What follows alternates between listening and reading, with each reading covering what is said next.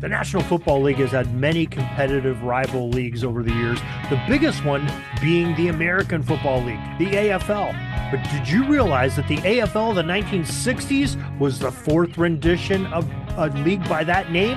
We have more on this story coming up in just a moment. This is the Pigskin Daily History Dispatch, a podcast that covers the anniversaries of American football events throughout history on a day-to-day basis. Your host, Darren Hayes, is podcasting from America's North Shore to bring you the memories of the gridiron, one day at a time. So as we come out of the tunnel of the Sports History Network, let's take the field and go no huddle through the portal of positive gridiron history with pigskindispatch.com. This podcast is part of the Sports History Network, your headquarters for the yesteryear of your favorite sport. You can learn more at sportshistorynetwork.com.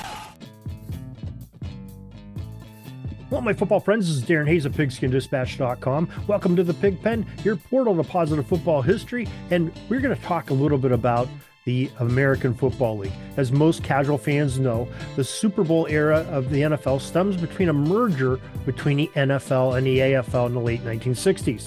The Super Bowl one originally was called the AFL-NFL World Championship game. But did you know that this American Football League in the 1960s that merged with the NFL was actually the fourth rival of the NFL with that same exact name of the AFL? Well, the first AFL started in 1926 and was often called the Grange League because it was created out of a dispute of inequity of pay and fairness to one Red Grange, who in his second pro season with his original NFL employer, the Chicago Bears. Now, one of Grange's promoters, C.C. Pyle, along with Grange and others, started the league to compete with the NFL, not only because of the pay, but because of some of the crisis situations that happened in 1925, a couple scandals, a loss of a championship by Pottsville, and other things. And Grange was making all the money for the NFL by his barnstorming tour.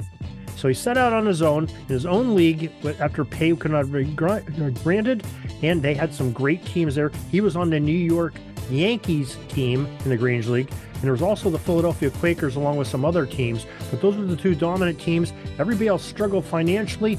The league ended up folding up shop after 1 year, and Grange's New York Yankees joined the NFL the following year. The second American Football League started in 1936. Amidst the established power of the National Football League, a fledgling challenger took the field. American Football League II is often called. This was a short-lived league again, and the AFL's two-year stint boasted audacious ambition and left its mark on the game's history. Ignored by the national media and relegated to a page filler status, the AFL2 served as a crucial springboard for several iconic franchises.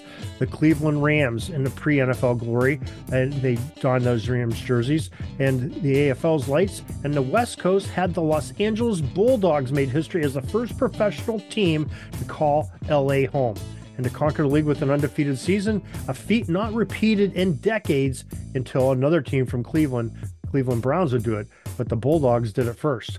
But the AFL was far more than just stepping stones. It was a laboratory for innovation where the gridiron dreams took flight and the hopes of 8 eager cities, Boston, Cleveland, Jersey City, New York, Philadelphia, Pittsburgh, Providence, and Syracuse, each had a chance at having a professional franchise. Didn't quite make the NFL, but the AFL was a substitute.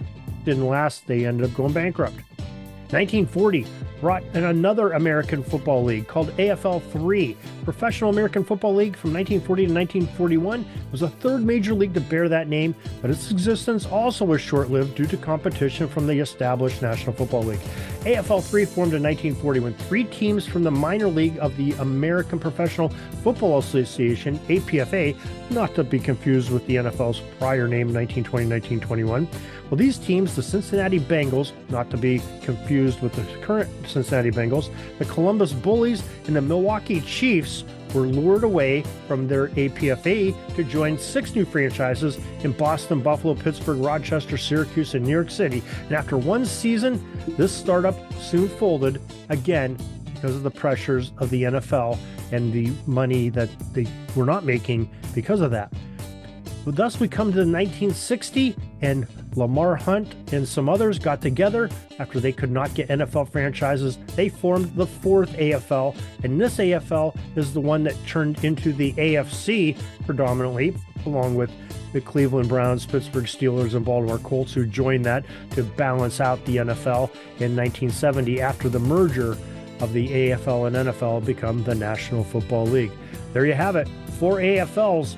I don't think there will be any more because I think the NFL has the rights for that name now. But that's the way you have it. And we thank you for joining us. And till next time, everybody, have a great Gridiron Day. That's all the football history we have today, folks. Join us back tomorrow for more of your football history. We invite you to check out our website, pigskindispatch.com, not only to see the daily football history, but to experience positive football with our many articles on the good people of the game, as well as our own football comic strip, Cleat Marks Comics. Pigskindispatch.com is also on social media outlets, Facebook, Twitter, Instagram, and don't forget the Pigskin Dispatch YouTube channel to get all of your positive football news and history. Special thanks to the talents of Mike and Gene Monroe, as well as Jason Neff for letting us use their music during our podcast. This podcast is part of the Sports History Network, your headquarters for the yesteryear of your favorite sport. You can learn more at sportshistorynetwork.com.